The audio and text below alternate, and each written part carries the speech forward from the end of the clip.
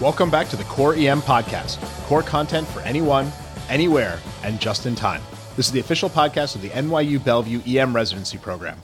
Our conference has moved into a module focusing on abdominal complaints and disorders, and today we had a lecture by one of our second-year residents, Gordon Wu, focusing on the chief complaint of abdominal pain.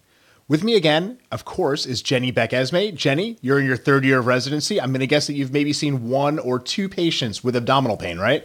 Yeah, of course, Swami, obviously. Anybody who has worked even a day in the emergency department knows that abdominal pain is an incredibly common chief complaint.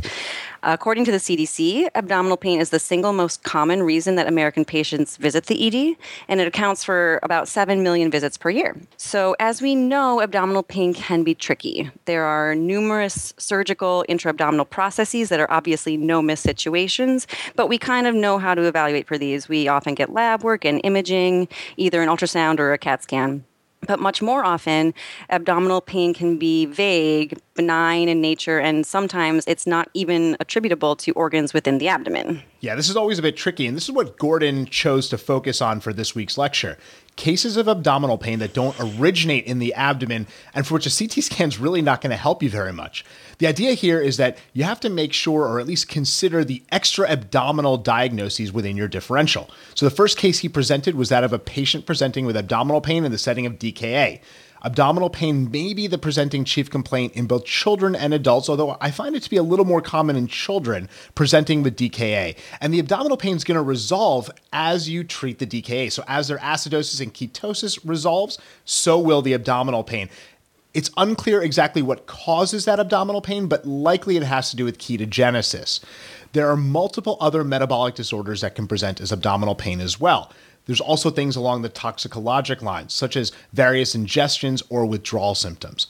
There's a nice list that's on the Life in the Fast Lane website, and we're going to link to that in the show notes.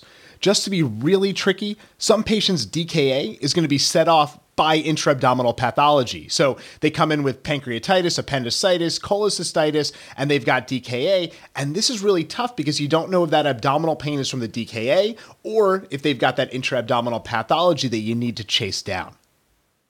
Exactly. The second category within the differential that should be considered are the GU causes of abdominal pain. Disorders of the male genitalia, such as testicular torsion, orchitis, an inguinal hernia, epididymitis, these can often present as abdominal pain.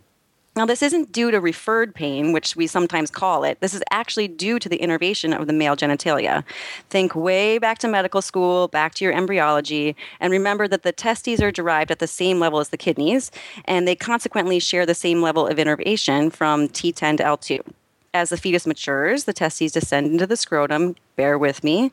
But since this innervation comes directly from the T10 to T12 spinal level, the brain continues to perceive this as abdominal pain. That's all well and good. Your patient might ask you, but the important thing here is to keep the GU diagnoses in mind and be sure to do a genital exam. Yeah, that was quite the flashback to medical school with the embryology there. The only thing I remember from embryology is that the testicles come from tissue in the abdomen and something about endocardial cushion tissue. That's it. That's all I know about embryology, and I don't think we need to get any further into that than nightmares. Yeah, exactly.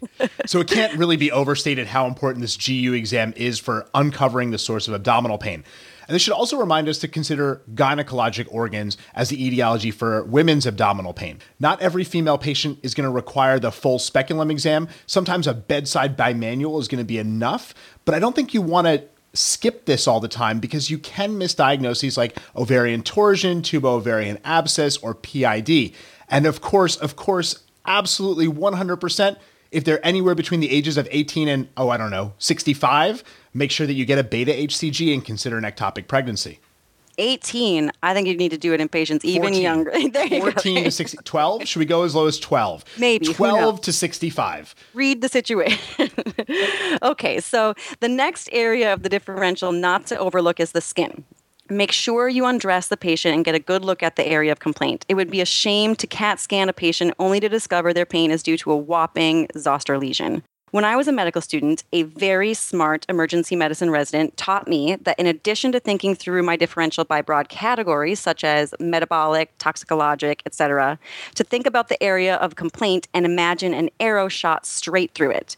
Then go stepwise through every body part that arrow would touch on its way through and consider it within your differential. So obviously the skin would be the first thing the arrow would hit, and it's so easy to see and rule out, and so embarrassing to miss. That's a really good tip, and I would also advise that if the patient was shot with an arrow through the abdomen, you should look for that as well. It's obvious, but sometimes we miss things. Agreed.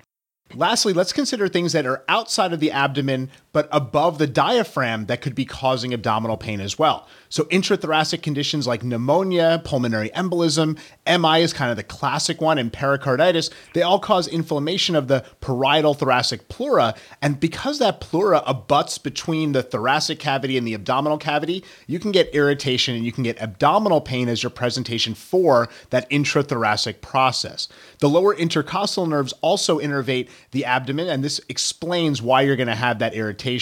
Make sure to get an EKG in any patient that's at risk for MI if they come in with abdominal pain, specifically looking at epigastric abdominal pain. And this is most common in diabetics with epigastric pain that they actually are hiding in inferior wall MI. So we want to make sure to look for that. All right, Jenny, I think we covered a lot of stuff here. Can you sum this up in a couple of big take-home points? Sure. So first, make sure you're considering metabolic, endocrine, or toxicologic diagnoses when you're faced with a patient with unexplained abdominal pain. Second, perform the GU or the GYN exam. Think about it and do it. Third, undress the patient and make sure you're doing a thorough physical exam so you don't miss something obvious. And lastly, consider diagnoses outside of the abdomen and thoracic diagnoses, particularly ACS in at-risk patients. Excellent. Well, that's all for the Core EM podcast this week. Head on over to the site at coreem.net, where we've got lots of great core content EM. Coming up this week on Wednesday, we're going to have a blog post on AC separation, and on Thursday, we've got a journal update on optimal central line placement. Don't forget to check out our Facebook page, follow us on Google+, and on Twitter, where our handle is @core_EM. Thanks, and see you next week.